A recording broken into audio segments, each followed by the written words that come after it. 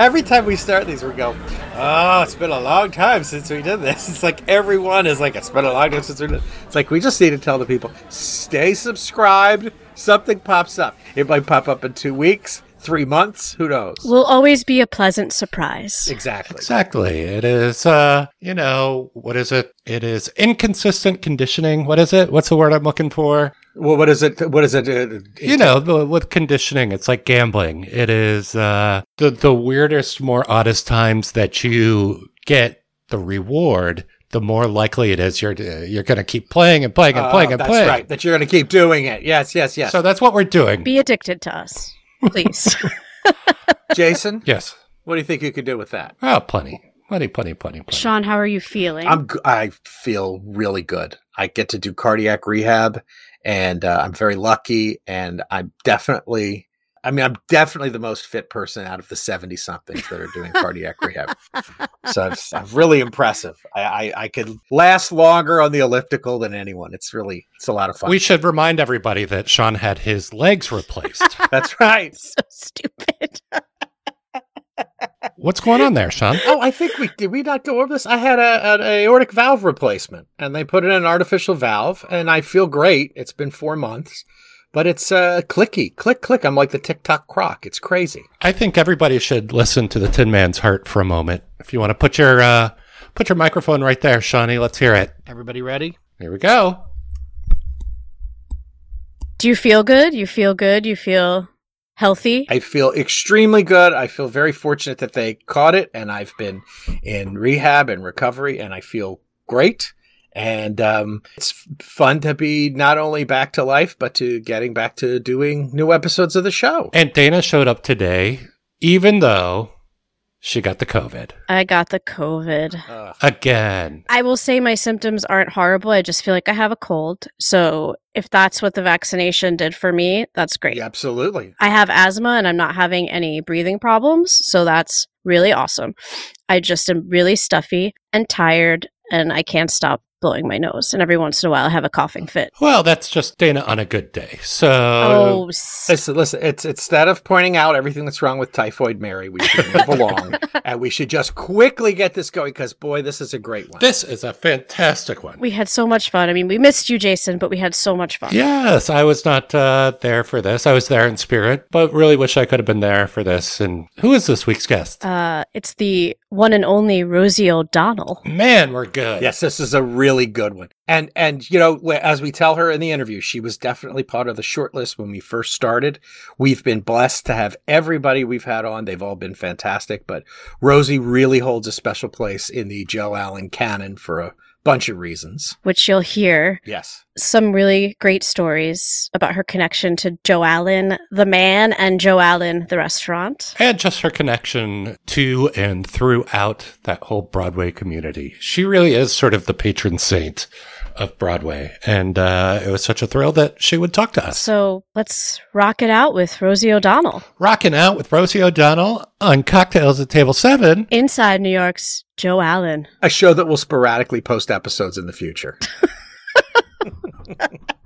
Well, I don't know when they're going up, but that's the best I could do. That's okay. It's okay. It's okay. The 5-star podcast. Boom.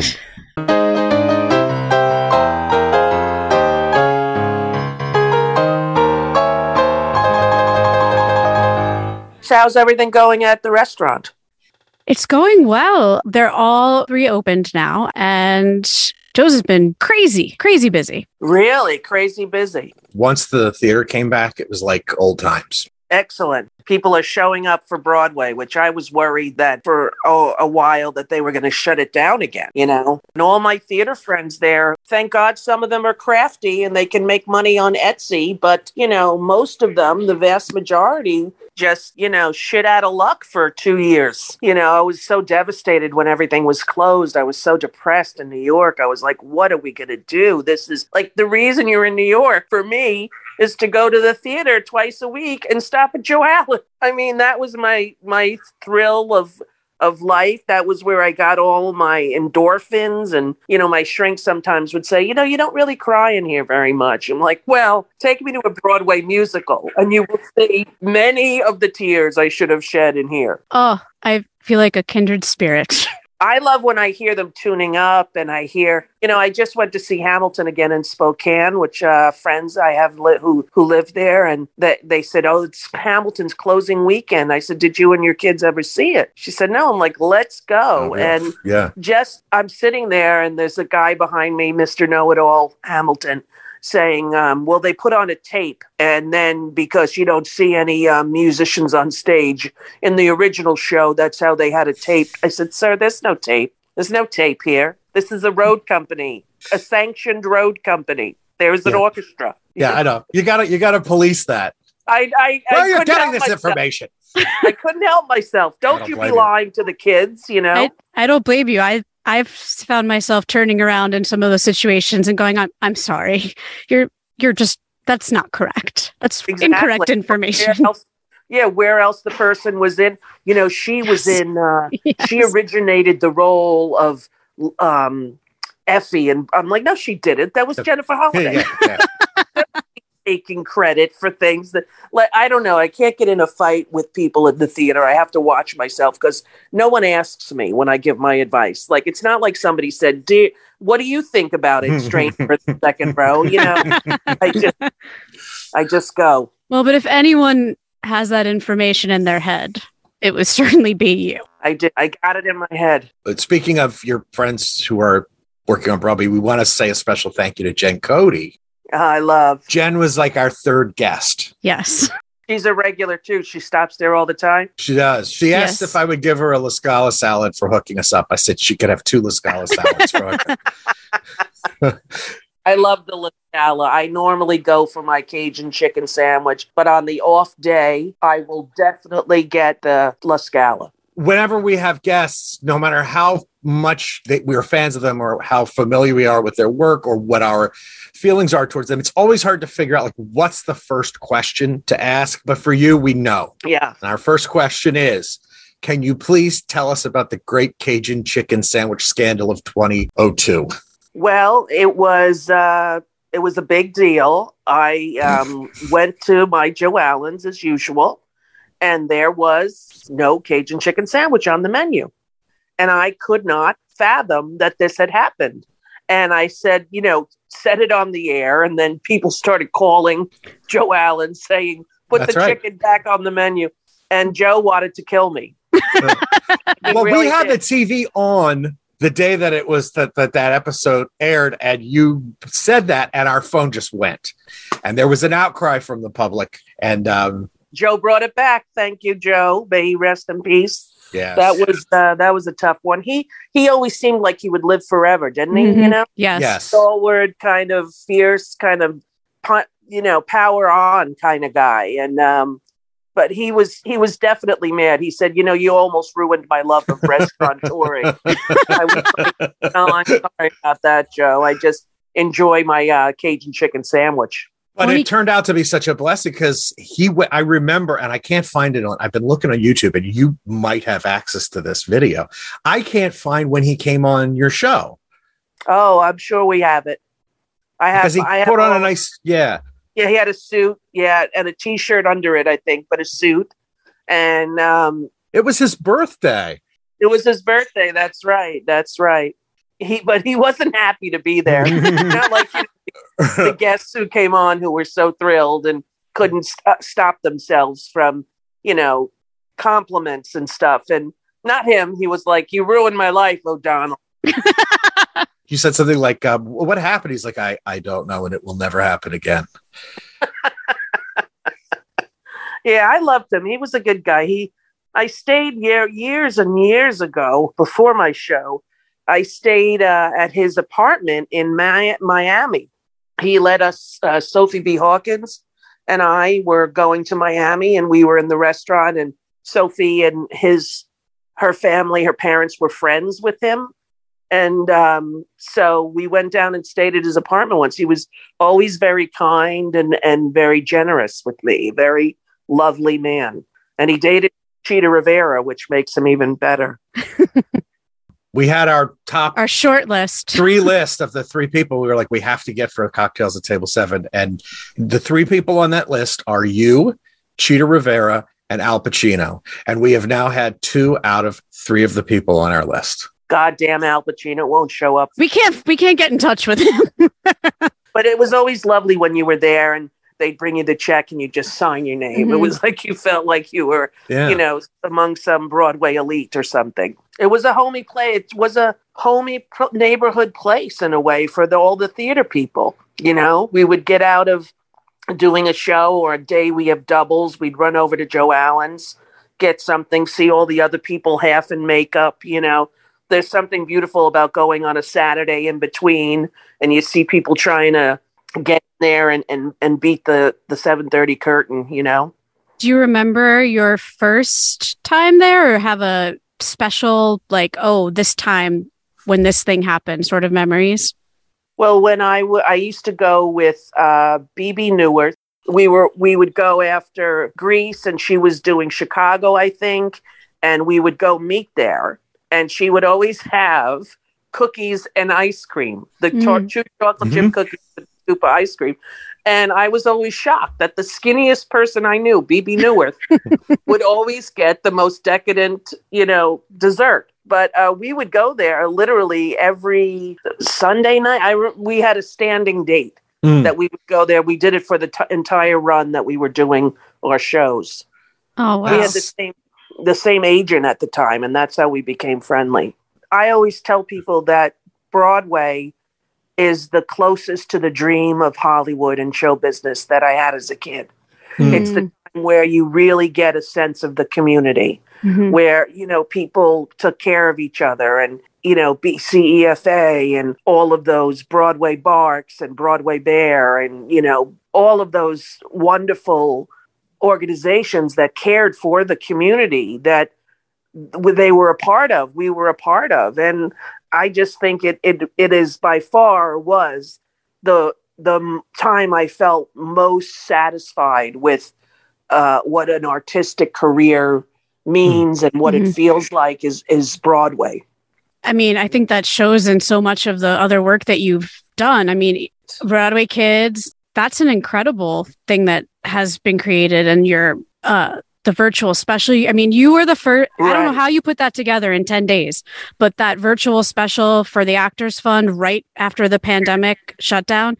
I mean, I think your generosity is clear for your love and your love of Broadway. It's incredible. We have to thank you personally for your support of us during the pandemic as well. So, I think there's a big thank you from all of us for your generosity and the things that you've created.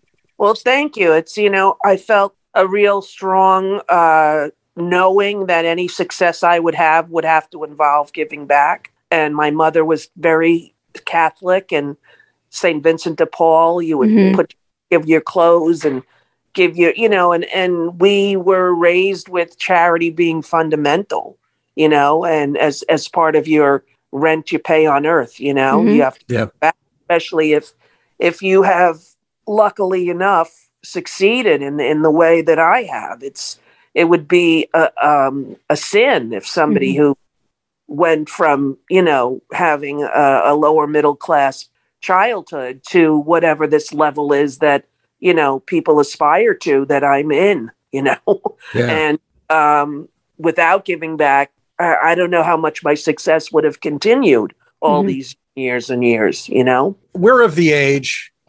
I'm of the age more.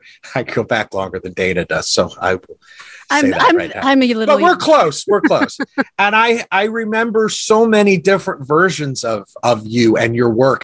I go back to the whole last season of Give Me a Break era. Oh my God. I didn't know when I was a kid and that show was on that Nell Carter was such a formidable stage performer and singer. I knew her from Ain't Misbehavin'.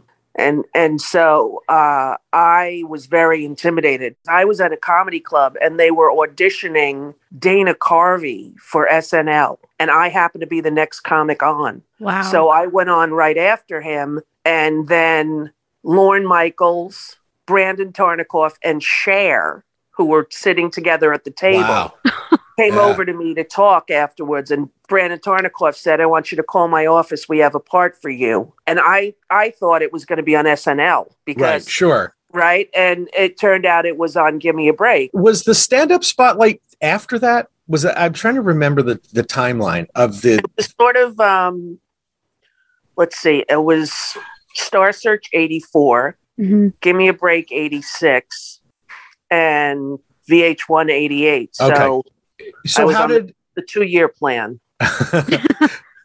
Well, we knew about Star Search, but we read that you were essentially discovered by Ed McMahon's daughter in a comedy club on Long Island.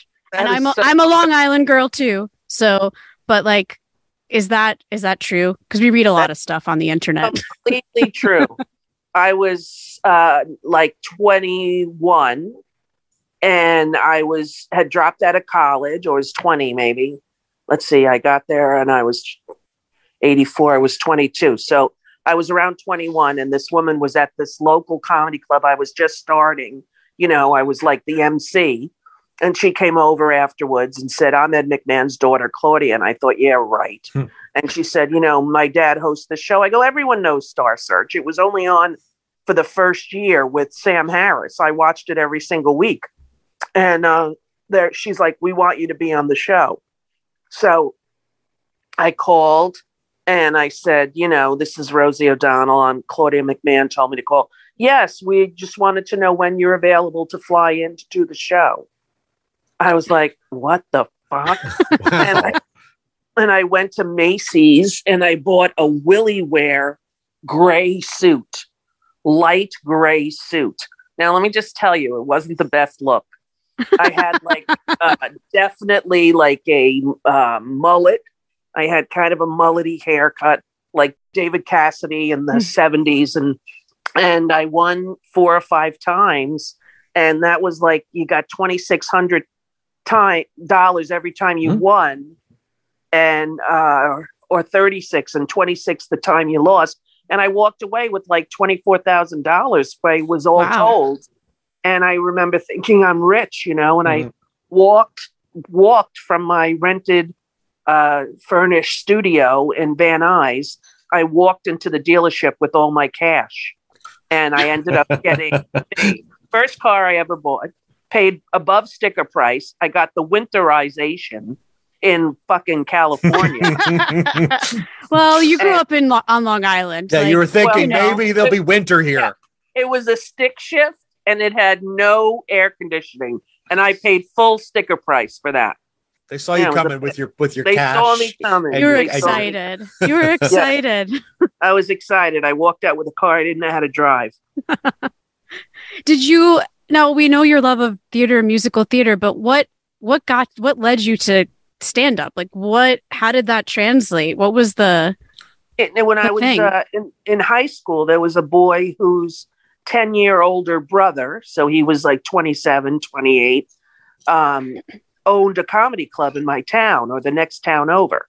And after we did this senior folly show where we made fun of the teachers in a Saturday Night Live type review, he came over to me and said, hi, I'm Richie. I'm Craig's brother. And I think you'd be a great stand-up. And I said, I don't want to be a stand-up. I want to be on Broadway. And he said, well, this could be a way that you could get seen. So, why don't you come down to my club and try it? So I was 16 years old, and I went on, and all my friends were in the audience, and I was very funny because I was making fun of my friend circle. And there were 25 of them in the audience, so it looked like I was getting laughs. I was getting laughs, but the other people who didn't know me go, what the hell is she talking about? And then Richie said, okay, want to come back tomorrow night? I said, sure.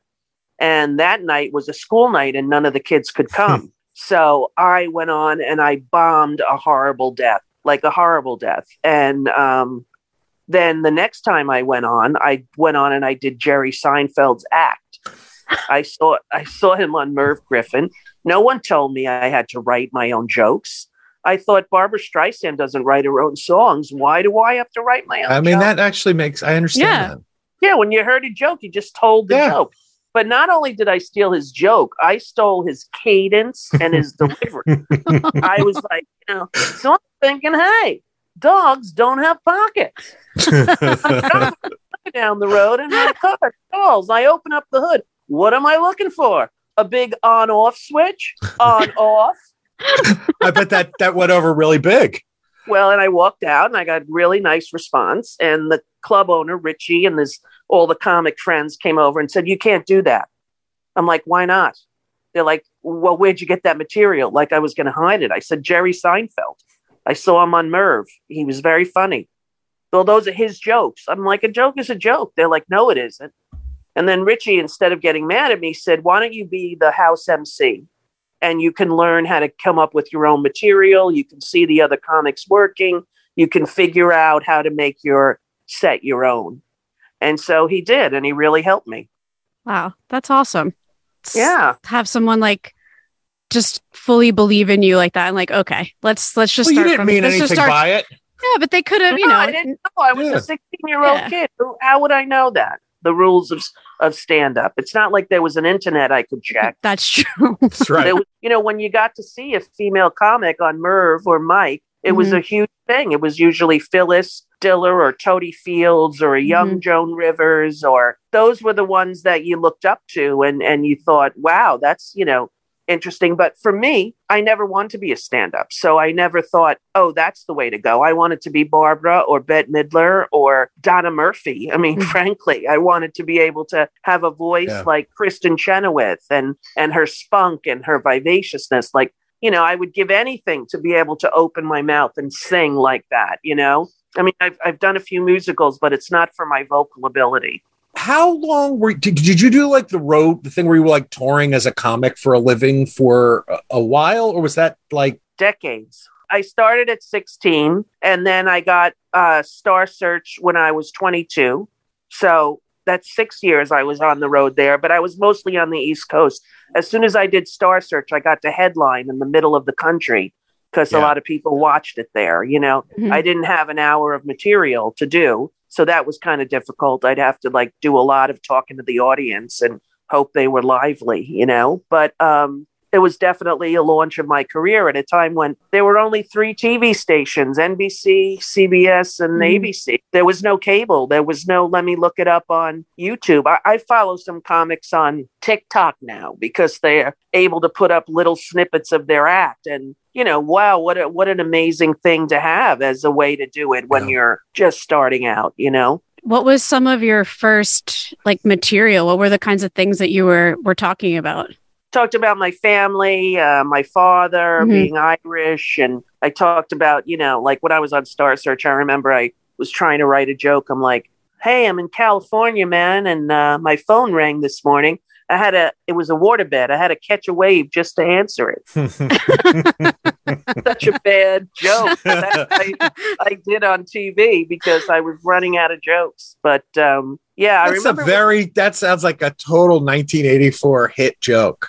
That was a hit joke. Yeah, exactly. Star Search, right? Where you had literally 2 minutes. You walked out there and there was a clock that said 120, 119, 118. Oh and when you got to 0, they would just kill the mic. Sinbad was on there too, I remember at one point. Yes, he and I both lost the same year. Yeah, he's a nice man. Very nice man. I hear he had a stroke recently. Oh. I think it was Wayne Brady talking about it on his TikTok. I'm doing a series now for Showtime with Wayne Brady that is not a comedy, which is interesting. He's such a great actor, really remarkable in this American Gigolo. I've been very happy to see you return to acting to the extent that you have. You're able to kind of play these really substantial, interesting characters. I always knew as an actor when I got to be in my 60s that I would work a lot if I was lucky. And, like Geraldine Page or Colleen Dewhurst or these Irish women that are great character actors. And in their later years, they really got to shine. I mean, I don't know if you saw Louise Fletcher do her stint on Shameless. I remember watching that going like, that's exactly what I want to do. And I was lucky that I've been getting a lot of work and going from one thing to the next. And I'm very happy. I love that it's such a internal art form and, so different than Broadway. So it's like reverse, but I love that I'm able to do it. And I'm very grateful that I'm working now. I just have to say one thing. You came into Orso one night when I was managing, and the breaker went out in the back and the lights went out, and you were in the back and the fans went down and all the smoke from the kitchen sort of wafted into the back. Oh, I remember that. And God bless you. You waited 40 extra minutes for your food. You didn't say a thing like, why is the room filling up with smoke? And eventually we got everything back on. So I wanted to thank you for that. Yeah, you know that I usually used to go to Orso with Nora all the time. Nora Ephron. Yes. So it always reminds me so much of her when I go in there. It's been hard since her death to go there. I can see her sitting at that first table right near the checkout where we always sat. She wrote that the quote I love is like, how can you be sad when there's so much good bread? That flatbread she loved. She talked about it a lot. You know? Oh my God. There's so many things. We have to get to how the show came about. Yes. The Rosie O'Donnell show. Growing up, I also grew up on Long Island. I got to see Broadway shows when I was a kid. I was very lucky. And I was saying to Sean, I don't remember seeing Broadway on TV in the way that you brought it to people until your show came on. I loved it. And I actually wrote you a letter once. I wrote you a letter asking if I could come on and sing. I was like, maybe I can be on Rosie's show because you had just had Julie Andrews on. I've never been around the restaurant when she's there. I've never seen her in person, but it's a dream. Yeah, because I probably would just fall into a puddle on the floor. Well, you know what happened when she was on my show? You know, she was one of the ones in the Streisand category, you know, like Julie Andrews. And she was sitting next to me and the crowd was cheering. And I was talking to her, asking her a question. And she did this, threw her head back, what she does on the mountain, right? She did the same exact thing with her elbow up and moved her head up.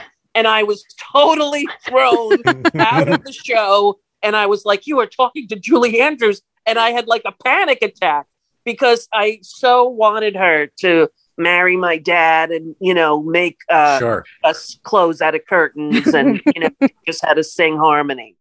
You brought back Broadway to the talk show environment. I know Mike Douglas and Merv Griffin. Right. And Mike Douglas especially, because I guess because he was in Philly, he could That's right, because he was in Philly and people would go even in between shows or, you know, I've heard stories of people like they needed a guest. They would get off the stage at a matinee and get there by 5 o'clock or something. Yeah.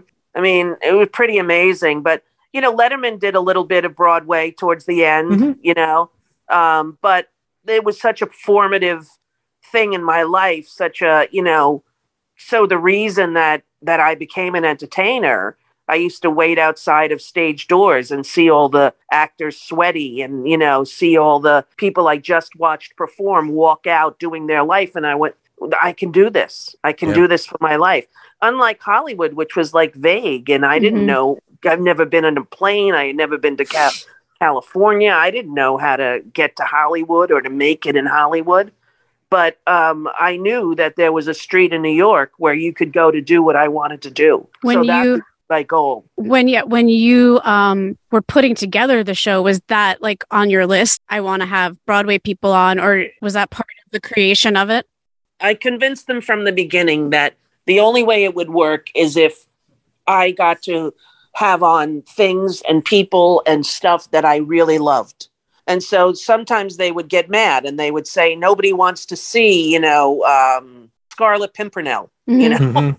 And I'm like, yeah, I know it's not Les Mis, but let's support the cast and let's do what we can. But I wanted it to be a friendly, safe place that people could be entertained. Your show and the launch of sort of Disney's enterprises on Broadway, they kind of crossed over. And so during the period you were on that show is when Broadway just blew up. Blew up. Yes, it totally did. Also for businesses, it was incredible. There were people coming into Joe Allen saying, is Rosie here? She sent me. I'm telling you, Rosie sent me. We're here because Rosie said we should see this. We should see The Adventures of Tom Sawyer. Or we should, you know, what shows that we're not going to run forever, but that you gave you, they lasted a little longer because you were such a great advocate. Maury Yelston gave me the original score of the original overture because he was so grateful that I talked so highly about Titanic, and it kept the show going.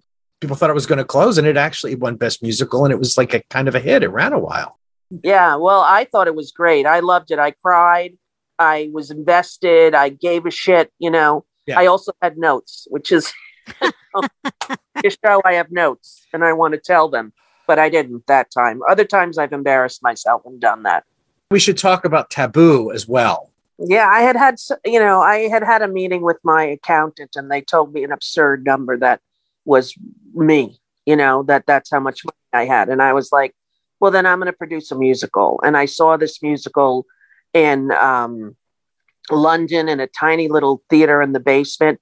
And I said to the owner afterwards, does Boy George ever perform in this? And they said he was in it tonight. I was like, what?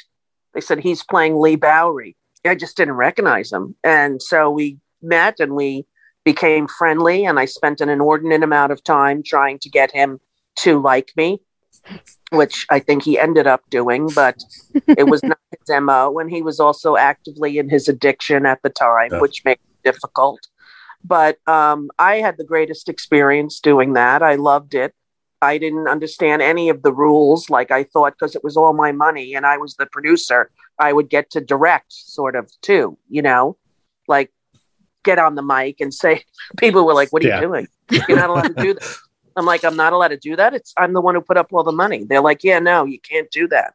So, I think we made a beautiful show, and John McDaniel just told me that he was doing a little scene of it for the theater in the streets for the opening of summer. And he had some of the original cast. And I think the show stands up. And Stephen Sondheim, may he rest in peace, said it was the most underrated musical he'd ever seen. Wow. Wow. Well, there you go. So we mentioned earlier our third person, Jason Woodruff, wasn't able to be here today, but he did send a message. So I'd like to just read that to you right now, because he had some things he did want to say. And so I'm just going to read that.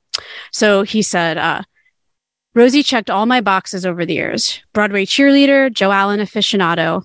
So much so, we got the, is Rosie here? So often it almost drove us crazy, but was wonderfully appreciated. An early role model for gay parenting. I have a gay father. And adoption, 2 nieces. Are all causes that parallel my own, and I wish to express many thanks for all she's done for the communities over the years. Sorry I can't join you on this call, as I wished to express this in person, but duty calls. And oh yes, fuck that guy Trump. Yeah, there you go. So that was from Jason, and all important things to all of us, but him in particular. So well, thank you, Jason. It's very sweet. Thank you so much.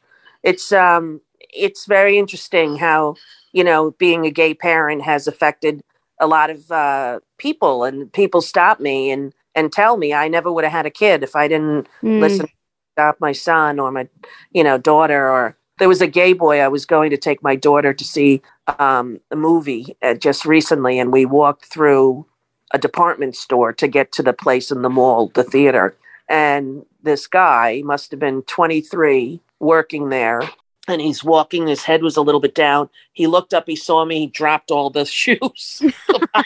They were in boxes. It looked like, he dropped them. I'm like, what are you doing? He's like, I can't believe it's you. He started crying. Sweet. That's really sweet. And he told me about being gay and that he felt safe for that hour. He felt seen and safe. And it's very, very heartwarming. It feels very, very good to have people say that to me. So we're curious. Do you have a favorite flop? Well, all I knew is that when it happened, I said to Joe, you cannot put Taboo on that flop wall. No matter what happens, if it goes down in 1 week and it closes, I can't continue to come here and have my investment be on the flop wall while I'm trying to enjoy a Cajun chicken sandwich. So he said yes, and he never did. So I was happy for that. But I used to love looking at those. And I think everybody, worked just as hard in the hits as they do in the flops. Mm-hmm. And it's why you did it. It's why you put it up there. Exactly. And it's so true. It's so true. If it was a heartbreaking experience, you don't want to be reminded of it. But for some people, it's fun. It's like, hey, look, I'm with Yeah, look at him with all those flops, right? Exactly. We had Matthew Broderick on. He's like, I'm not on the wall, and I don't know why. And I said, I think it's because your flops all ran too long. And he said, yeah. I had a lot of shows people hated. They just ran too long. We have the same birthday, me and Matthew Broderick. March 21st, 1962. We're both the same exact age. When I was young and watching like Entertainment Tonight, it would say like, today, Matthew Broderick's birthday. And I thought one day they're going to say, and Rosie O'Donnell. And they did. It was a good day for entertainment. So we like to end with what we call our last call questionnaire, a la James Lipton and the Actors Studio. So, whatever comes to mind. First question. What's your drink at Joe Allen? A pint of Bass Ale. Do you still have Bass Ale? Not anymore, but, We'll get something. maybe we'll get it back. Fat Tire, I think we can have now. We have. I like all kinds of beers, but that one was the one dark one that you guys had on draft. Did for a long time, yeah. What profession other than your own would you like to attempt? I always wanted to be a school teacher. Mm-hmm. I don't know that I'm going to attempt it at 60, but I knew that if it didn't work out for me in showbiz, I would have taught school. I would have had to go back to college. But I never wanted to have something to fall back on for fear that then I would fall back. Mm-hmm. So I didn't have a safety net. I knew I had to just get to the end of the tightrope, Mm-hmm. What live performance that you've seen floored you the most? Jennifer Holliday and Dreamgirls. Because the gong, it goes gong, gong, gong, and I am telling you. Well, the first gong, people stood up. Love it. The first gong. It was before, it was like name that tune in one note. Bong, everybody got up. And, that's amazing. The last person we talked to said the same thing. It's amazing. Yeah, the first gong. I never forget that. And, she tore it up in a way that was come to Jesus 8 shows a week. I don't know. I was very blown away by that.